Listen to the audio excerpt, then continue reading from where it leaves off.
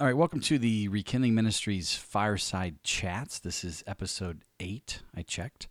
And we're continuing the political discussion, or more specifically, the submission to governing authorities topic. Maybe down the road we'll do a it would be interesting to do a policies one. But this one specifically is, if as a Christian, as an American in the system, what if we have a governing authority, whether that's president or congressperson, congressman, congresswoman, or even a justice or the Supreme Court, right? Whatever position of authority, and they're making decisions that we would disagree with.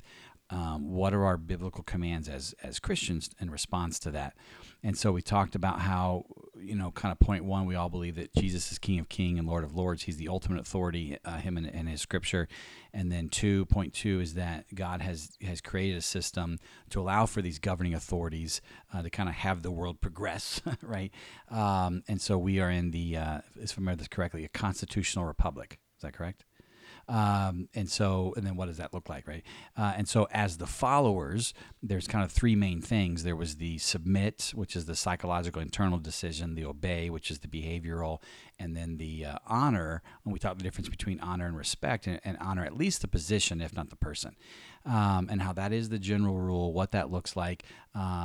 We didn't get a whole lot into, maybe we should say this real quick. Why does God call us to submit, obey, and honor?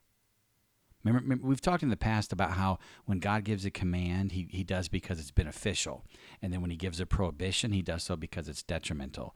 What is the benefit to the society, the followers, submitting, obeying, and honoring the leaders? Oh, I know one, we are commanded to live peaceably, and so if we're always fighting and arguing constantly, that is not going to be able to happen. Mm-hmm.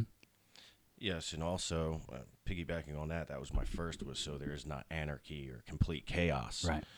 Would be the big one. But then also just he always tries to give a framework for living, for our benefit, for even our health. Yeah. So that's why he's asked us to do this, or not asked, commanded us to do this. I'm always blown away. We kind of, as Christians, a lot of times we just assume, okay, God created everything he created. But God created the laws of nature that he did, gravity, et cetera. He created color and vision. Like, he came up with the idea of vision and then color to see that, shades of light. He came up with sense of humor. He came up with this system of, I'm going to actually give them freedom from culture to culture and season to season of what kind of government they're going to establish. I'll give them freedom on that. But then here's some rules that I'm going to give them within that structure, which was amazing. So, for example, we pointed out that we don't have a king here. We've got the constitutional republic, and that the Constitution actually takes the place as the king, right? And then these authorities that we vote in. All that, you can go back and listen to the other episode on that, all that. But anyway, so we talked about those main points, why that's good, and then we got into the qualifications for that. The number one being, obviously, if the law or the command is contrary to Scripture, we resist it. And then we talked about the flight, fight, persevere, and how that can add some nuances to each actual scenario. We can't give just a blanket statement of how it should be every time. And so we got into some of that stuff. And so what we're going to do here in this episode, kind of two things, we're piggybacking off that. The first one is, so practically speaking, here that we are Christians in the United States of America, what are some ways that we should be in the process of submitting and obeying and honoring and paying attention to these qualifications and exceptions? How should we be engaged? And then the second thing is we're going to get into tone and attitude and that kind of thing, the love stuff, Erica, that you were bringing up in the other episode. So the first thing is, what would you guys recommend, given the way that this constitutional republic is set up? What should we be doing? Should we just again, we already said this, don't be apathetic, don't do nothing. So what would you say? Well, luckily our Constitution sets up a very peaceable way of going about that in elections. Mm-hmm. So you should be engaged in not just the main elections, but your primaries, to put in who you want to be running, and then voting for the policies that align with Scripture. And that's very peaceable because it's allowed, and that's one of our rights that we get to go do this. So that's the easiest, simplest, already set up way for us to be engaged in the correct way. Yeah, and so that would be, you would say, local, state, and federal? Yeah. Or national? And then you bring a good point to think about. Even the preliminary stuff, like the primaries and that kind of stuff. Right. That's good. Ian? Yeah, and the whole reason for that is because we are a constitutional republic, which means we should actually focus at the local level first and then move our ways up. Unfortunately, the way that the news cycles and everything else goes, we almost look at the United States of America as this top-down regime, where it is actually not. The presidency is a placeholder, kind of, compared to what you can see at the state and local levels. Yeah. And that's one of the things that makes our republic so much different than all the other democracies that have been tried. So just recognizing that you really should focus locally first, Yep. statewide, because the states actually have the power. Right. There's a thing called a convention of states that we can enact. Right. And if we did that, we can really almost reframe the federal government. Go ahead, Erica. And also going beyond just participating at the level of voting, if you are a Christian called to be in politics, then actually participating in the system and trying to change it from within by standing up for those views that God gives us can be another part of creating change on a larger level when possible. Question for you, Danielle. Go ahead. I was just going to piggyback off of that it would be wonderful for voting from the local side to the state side, but also being involved in your community when it comes to that. And there's going to be somebody that's going to be affected by our local laws. To come as Christians, we can come alongside those people, even if it doesn't directly affect us. Yeah. I think that's important. So this is maybe a policy question, but I'm just going to throw it real quick because I'm curious. So we're talking about, like, that's a good point, community and local, and then state and federal. Where do you guys lean on the federal power versus state power? I think growing up, I just always assumed, like, if I was back in because this was a huge debate in the late 1700s and then the 1800s. I mean, even led into the Civil War, this debate of state versus federal.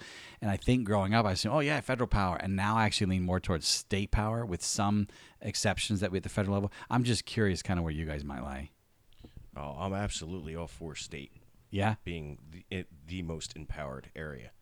That's exactly the way the framers of the Constitution and of this government wanted it to be. Most of them. Yeah. There were outliers, but even the outliers still recognized how amazing and, as many of them put in some of their letters, divinely inspired this type of government was. Yeah, cool. Craig, what about you? Yeah, I would agree.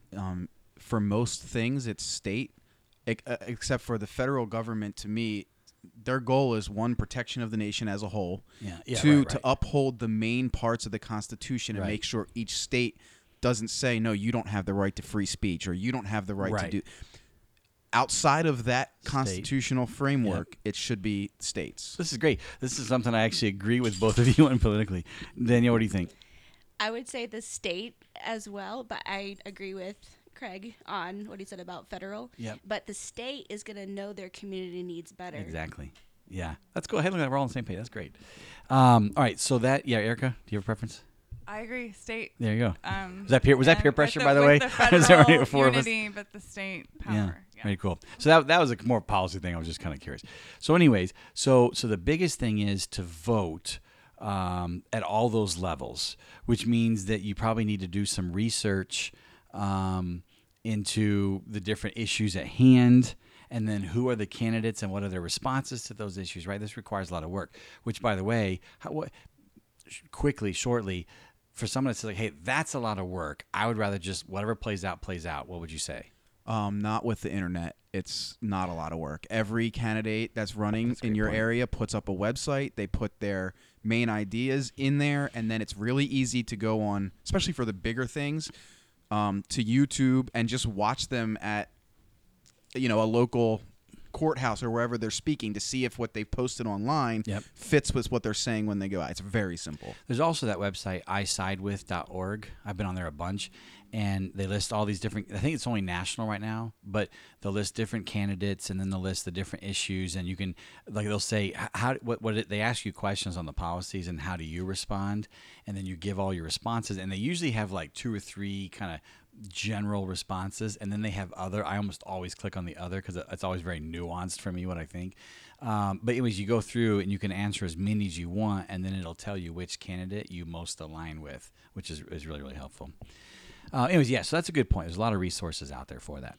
So, do you have anything? There's also, I was going to just add to that, there's also the Christian Coalition who researches all the candidates and tries to find candidates that actually represent Christian views and ideologies. So it's the same kind of thing, just another group that's researching candidates. And they're researching according to biblical parameters. Right. Right. All right, so we have the voting, which is now going to imply some knowledge of the issues and candidates, which goes a long way. What else might you say is something we can be doing to engage our governmental system? Protesting is a right for us, civil, obviously. Yeah. Protesting. So if there is a cause, instead of just posting about it on Facebook or ranting about it to your friends, there are plenty of opportunities to either show up or to donate to the causes that are trying to implement change.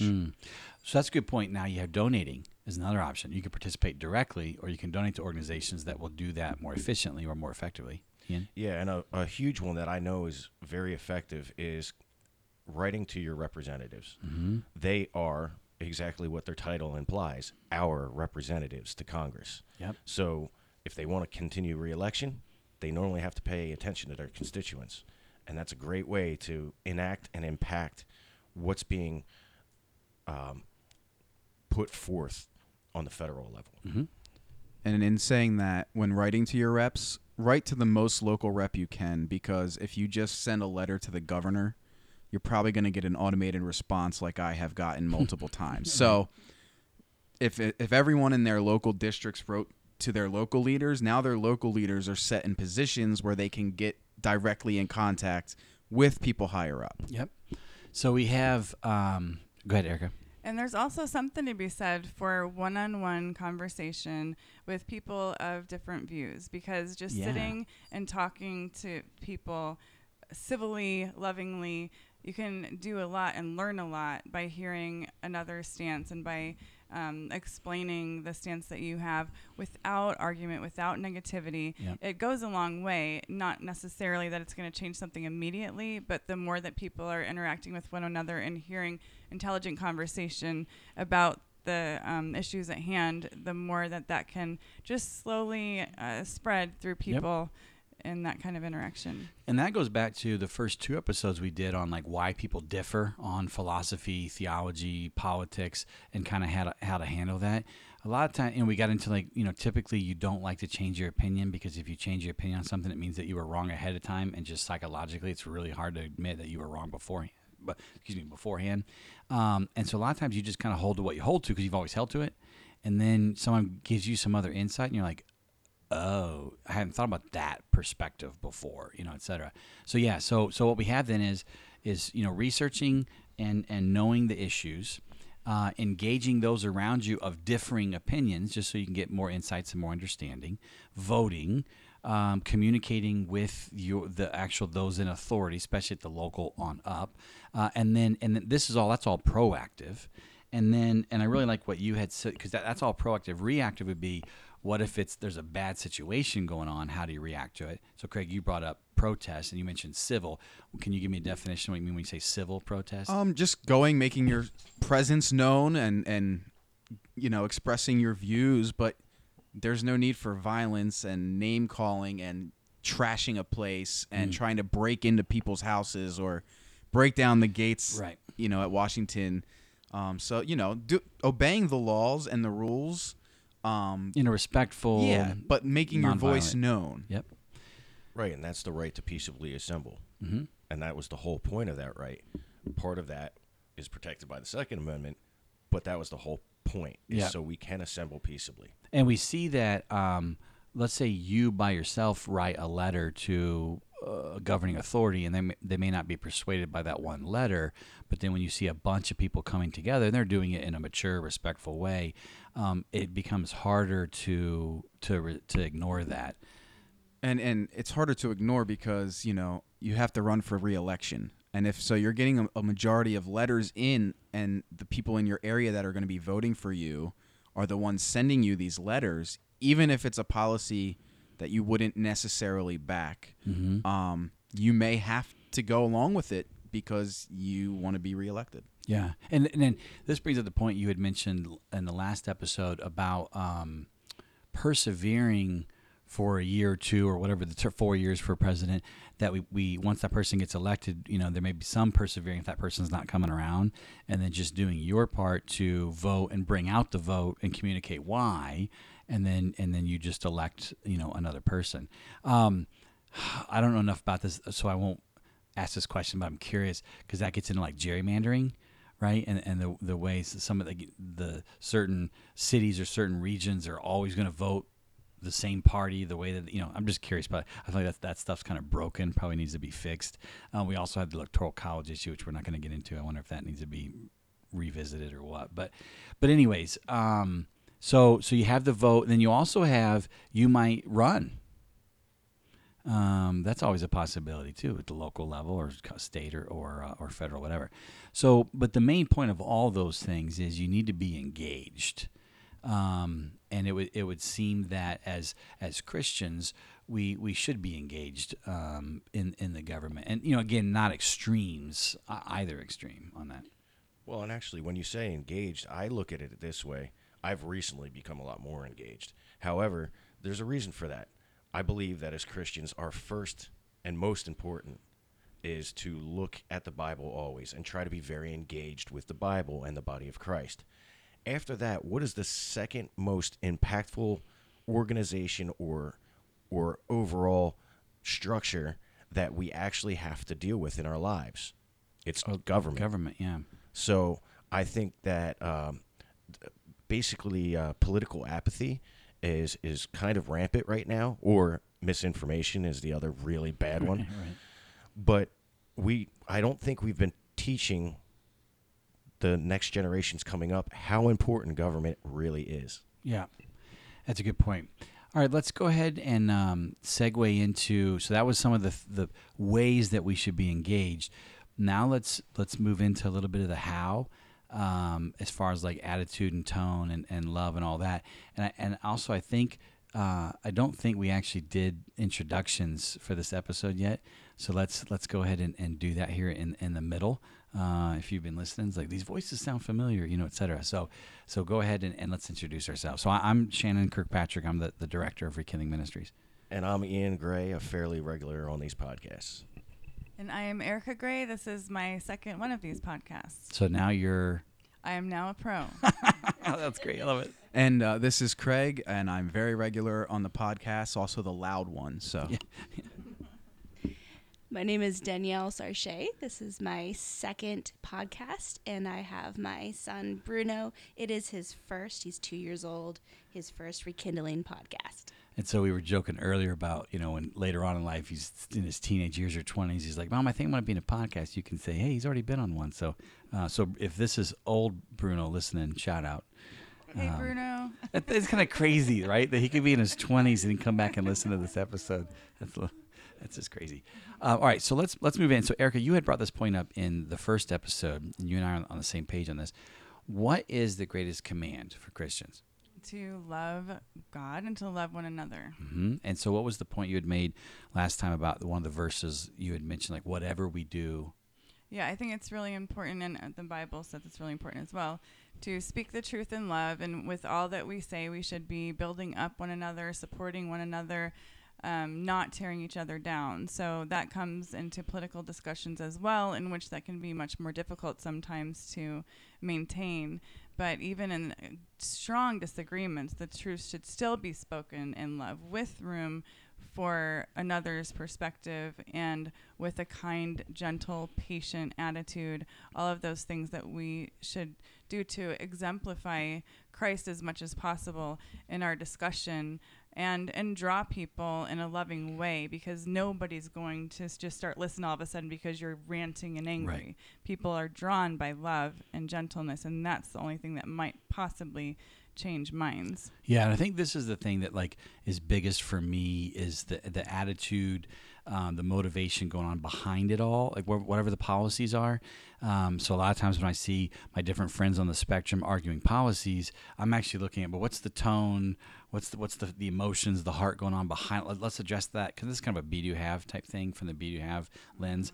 Let's address that first. And so we did a whole episode on love back in season 3 on the unpacking season, and you can go back and listen to all that. But the short summary, and it helps to remember this, is remember the command says love Lord your God and love your neighbor, but it says all of your heart, mind, soul, and strength. So heart is the emotional component of love. It's that you have a deep affection for somebody, you're fond of them, there's an intimacy there. It's all the emotional stuff. Then soul is the commitment. And so if you love somebody with your soul, it's I'm committed to this person, even when they're screwing up, doing bad, whatever. The mind is your attitude towards them and how you perceive them. So the mind is going to value and give worth to a person. It says, the Bible says that the love rejoices in truth and does not delight in wickedness. And so if you love somebody, you want them to do good, beneficial things, and you don't want them to do detrimental things. So that whole concept of if you love somebody, you let them do whatever they want. No. If you truly love them, you want them to receive and create benefit, and you want them to avoid receiving or avoid creating detriment, right? So you still, discipline can come in there, et cetera. And so you rejoice in truth and not in wickedness, and so you want them to do good, loving, just things. You also, part of the mind, you are very patient and forgiving when they don't do good, loving things, that when they do detrimental things. And then with your strength, that's the active component of love. So whether that's serving and meeting need, or it's blessing and being generous to, or it's disciplining and training, etc. Those that can be helpful. So a lot of times we throw around, well, of course I love that person that I disagree with. Do you? And so this could be a president that you don't like, or another government official, or it could be just somebody else on Facebook that's of a different policy persuasion than you are, and when we're like, oh yeah, I love them. Do you delight in them? Do you actually cherish them? Are you committed to them? Do you, yes, we know already you definitely rejoice in justice and truth and not in wickedness. That's why you have this frustration with them. But are you patient and forgiving of them? Are you actually trying to contribute to their well-being somehow? And so when you actually start getting those specifics, you start realizing, maybe I'm not quite as much as I should. It's not all or nothing. It's a degree thing. But go ahead, Erica. Something that I have seen that has been really amazing is my husband Ian and my sister Christine, who are on completely opposite political ends of the spectrum and just differ in almost every idea that you could possibly have. They're both more politically minded than I am, so I haven't been very interactive in their conversations.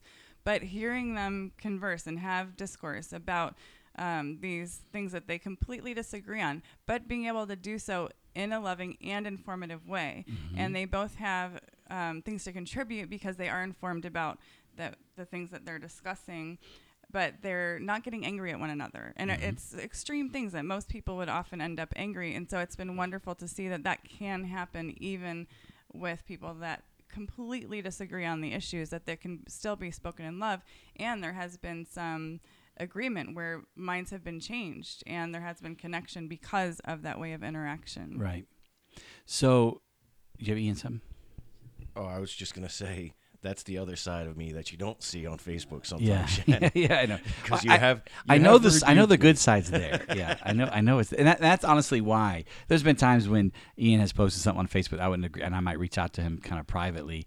But I do that because I know you have that temperate in spirit side, and I've seen that, and so I want to encourage you to do that more consistently. Yeah, and I've actually changed some of the ways that I post things. Yeah. I change the verbiage I use, not necessarily the heart, because as we discussed before, I've got the heart for the people. I don't always have the patience. Right, which is another whole cup of tea. But so we want to make sure that as we're engaging in the politics and as we're submitting and honoring and obeying, and as we're also embracing the qualified statements to that and the exceptions to the rule, if we're fighting or fleeing or persevering, whatever the answer is in that scenario, the attitude is vital, and so it would start with love.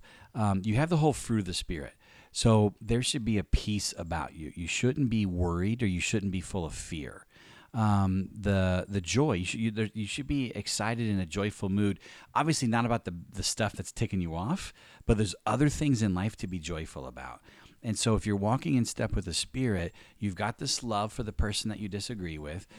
You're at peace because you know where you're bound. You know that God's still in control if he's not controlling. You have this joy about the other things that bring you joy. There's a gentleness and a temperance to your approach. So like, for example, I would lean towards the idea of no anger, no place for anger. I know some of you guys would say, I think there's a place for some anger, not like uncontrolled rage, right? And so we would all agree on not the uncontrolled rage, but just this idea of temperance and gentleness as we go about it. I look at Paul saying, rid yourself of all anger, and obviously rid yourself of all bitterness. If you're bitter, there's been times when people have like wronged me and I was bitter and I wanted to address the situation with them. And there's been times when I've addressed it in bitterness, and I can tell you it did not go well, And so I've really been trying to restrain myself. Like, let me get rid of the bitterness first, and that's not through sheer willpower. That's leaning on the Spirit and Scripture study and prayer and all that. But let me get rid of the bitterness before I approach. And so, like in the notes that we had, you want the positive presence of love, joy, peace, patience, kindness. Remember, kindness is usefulness. So how am I being useful to this person that I don't agree with? So the presence of all those positive things, and then an absence of the negative things like hate or anger, depending on how you qualify that, bitterness, envy, right? All those. We know from the Be Do Have concept that typically we kind of skip past the B things, right? And whatever the issue is, the issue itself becomes more important to us than our attitude as we engage the issue. Are you guys in agreement with me, or would you give pushback on that? Your attitude and the state of mind and the state of your heart is equally important to the issue at hand. I believe strongly that the attitude is more important than the issue. Even more important than the issue. Okay. Yes. And Danielle, what would you say? I would have to say attitude is a very big part of it. You have to work through those emotions and realize, why do you feel that fear? Why do you feel that worry? Why do you disagree so adamantly, that anger? Because something needs to be brought out and addressed. But operating in fear and worry is not good, because bad things will come out of that. Yeah. Ian, what would you say? I like that, by the way, Danielle. Yeah, I actually do agree.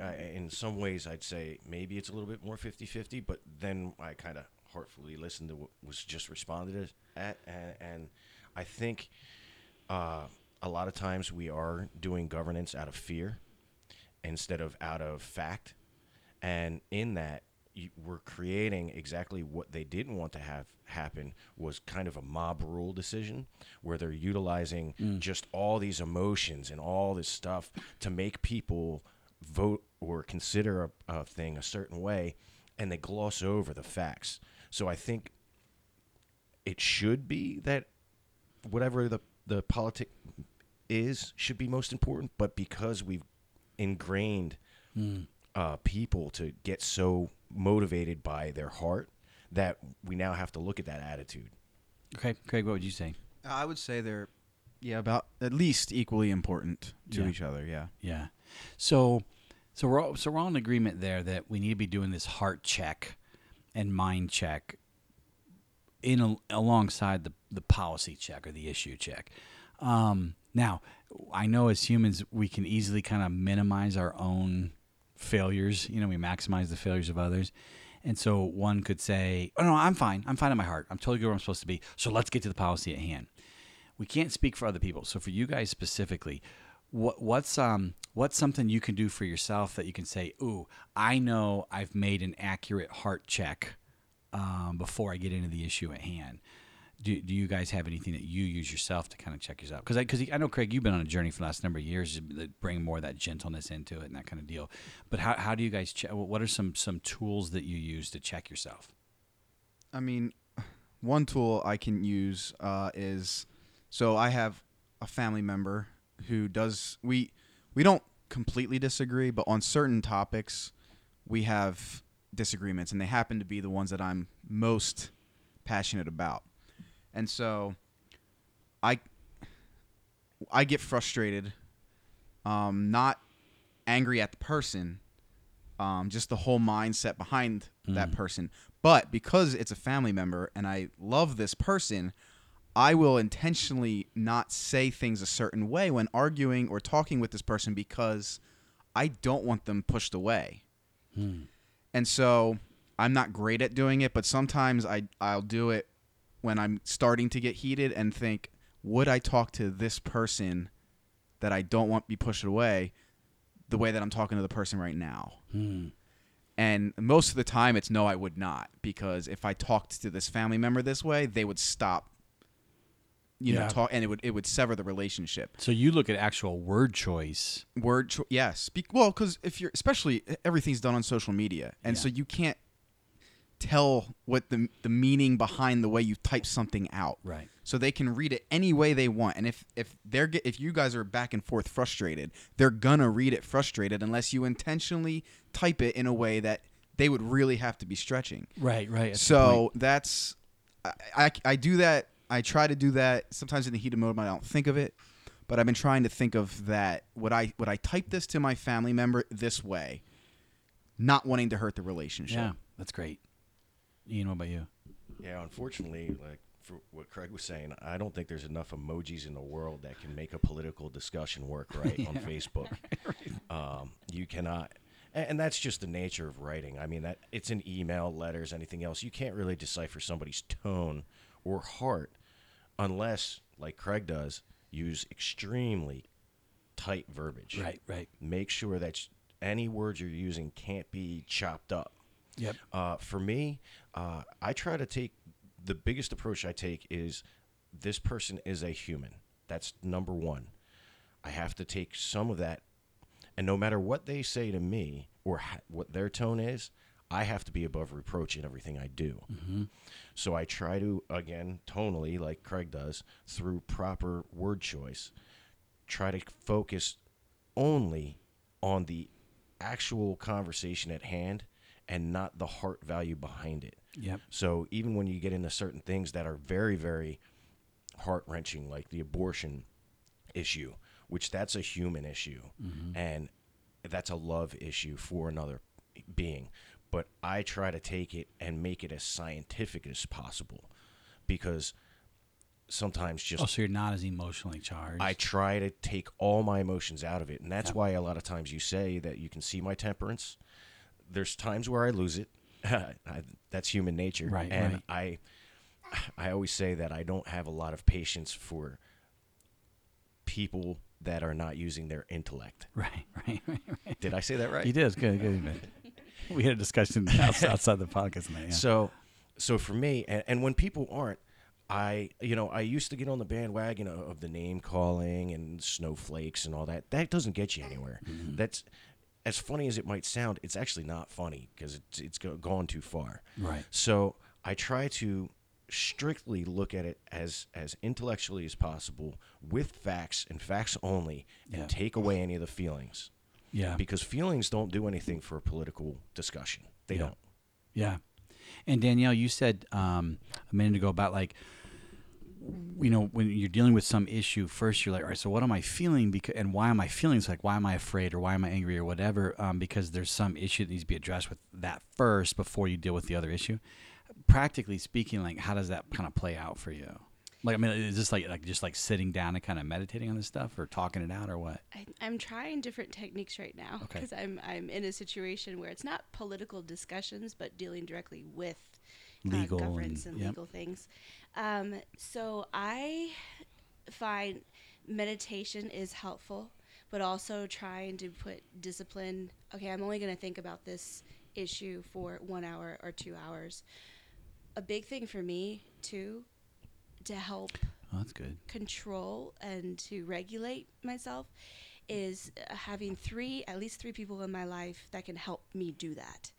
Because I do tend to, I've had fear in my life for a very long time. And I think that one of the ways that God tests me is by putting some fearful situations in my life. But I'm learning not to operate in fear. But if I let fear overrule me, I make irrational decisions.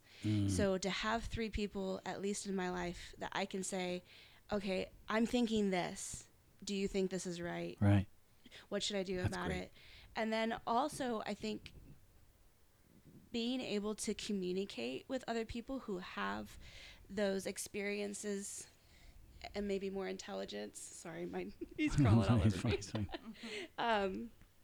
That's been helpful for me. Yeah.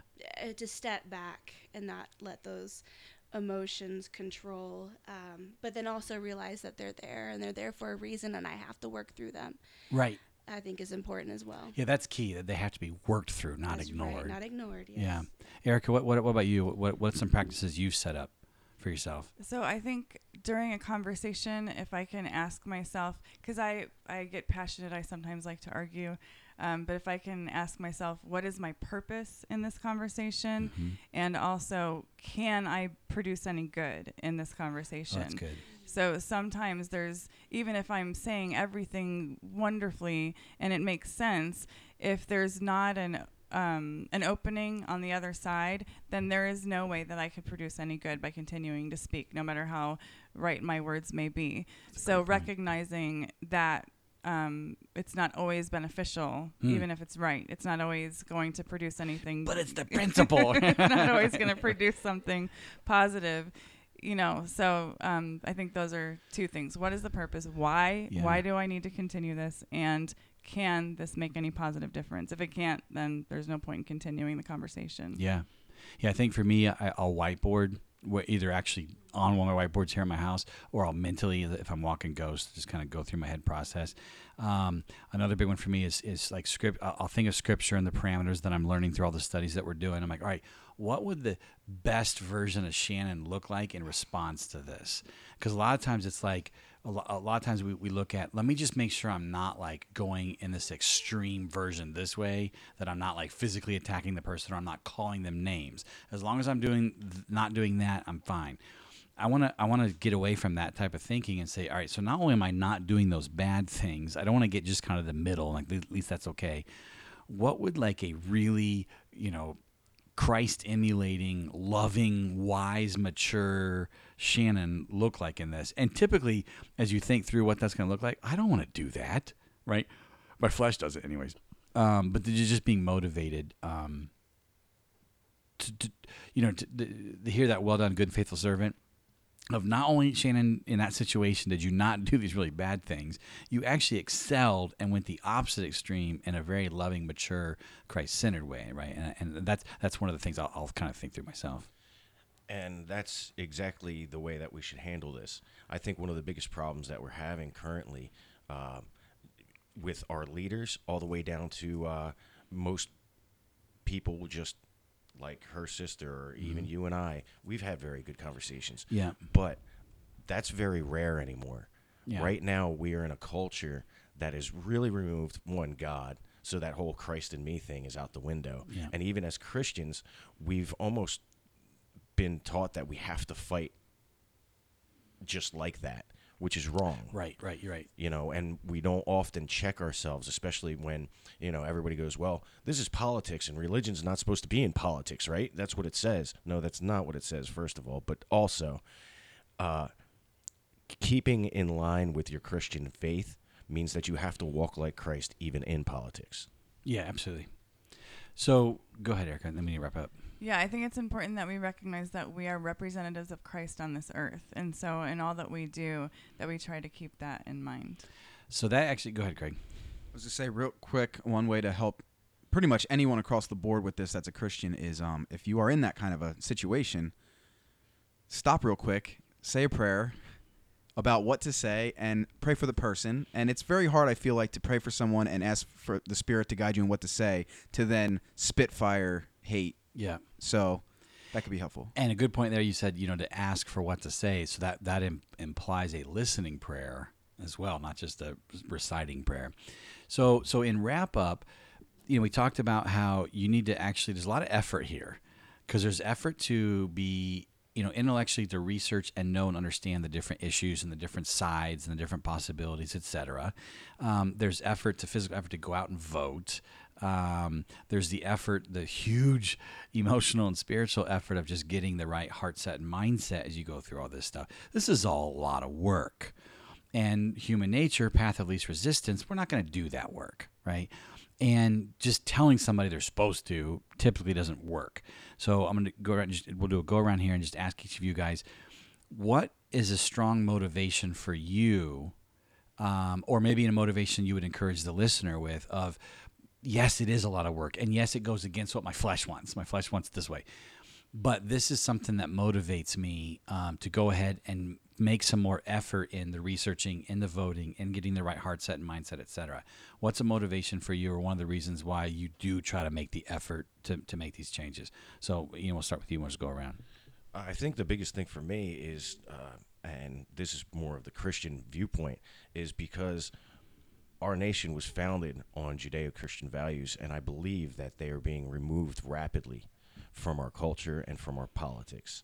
So for anybody listening that is a Christian, getting that understanding and then having the motivation to go and learn about these things only enacts change to hopefully continue this government to enact and withhold the Judeo-Christian values that we were founded on. Okay, so you trust in Judeo-Christian values, and you want to see them at a society level.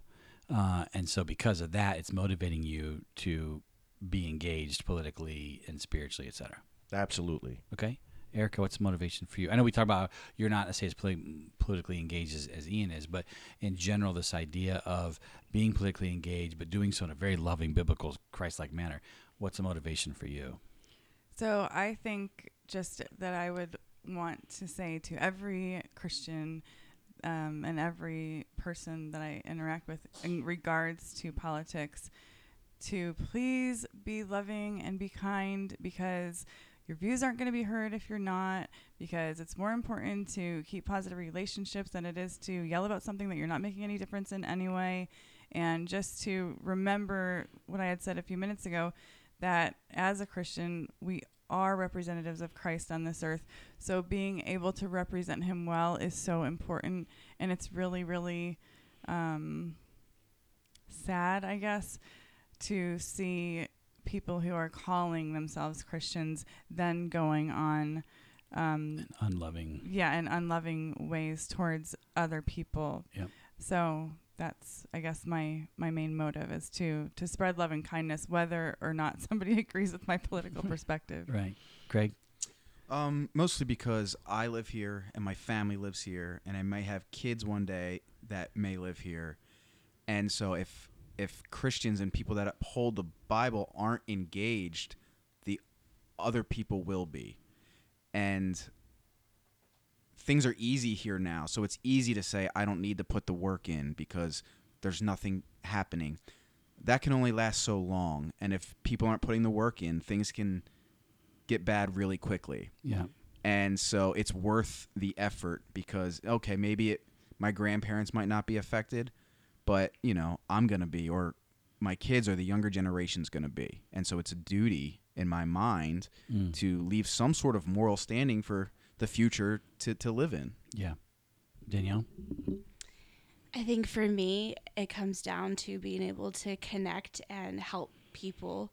These our laws were put into place for order to not have chaos, but also to have a thriving life, whether that be family values, whether that be just healthcare, whatever it is. Mm-hmm. So by getting involved, even though we don't think that one small change will make a big impact, it does. Yeah. So being involved with the community is, for me, just simply to help people. Yeah. Bruno, you got anything? Can you say hi? I think for me, so one thing is I used to kind of think all or nothing, and I looked at the passage that says a good soldier doesn't get caught up or entangled in civilian matters, and I used to read that as I don't want to get entangled in politics. Therefore, I'm just not going to deal with it. And I kind of went the opposite extreme. But then I've learned, no, that's not good for me to stay out of it. You can be engaged without being entangled. And so I want to be engaged, not entangled. And the main reason that I want to be engaged is I want to actually be able to converse with people on this. If I don't really know the issues at hand, then I don't know how to communicate with them. Or I also don't know who to vote for. And so I need to know what's going on so I can know who to vote for and how the conversations. And then like Erica, to me, love is the command. It's everything underlies all of that. And so I also want to engage. I've got I look at sometimes the far left and I just kind of shake my head in confusion because I don't understand the logic behind it. But then I look to those on the far right and I just wince at the attitude behind it. And a lot of times I have a harder time with those on the far right than I do the far left, just I think because of expectations and things like that. But I want to make sure that I'm loving them. Because Jesus commands me to, and I see the power of what love can actually accomplish. And so it's that I want to know so I can communicate with and vote well, and then I want to have that love because that's what makes us shine most as Christians. So this one went a tad long, but I think it was still good, still shorter than most of the season 3 stuff. And so thanks for listening. I hope that there was something, a takeaway for you, the listener, and some application to go vote, educated, and then obviously tone and attitude is so big and all that. So thank you guys, and we'll see you guys for the next episode.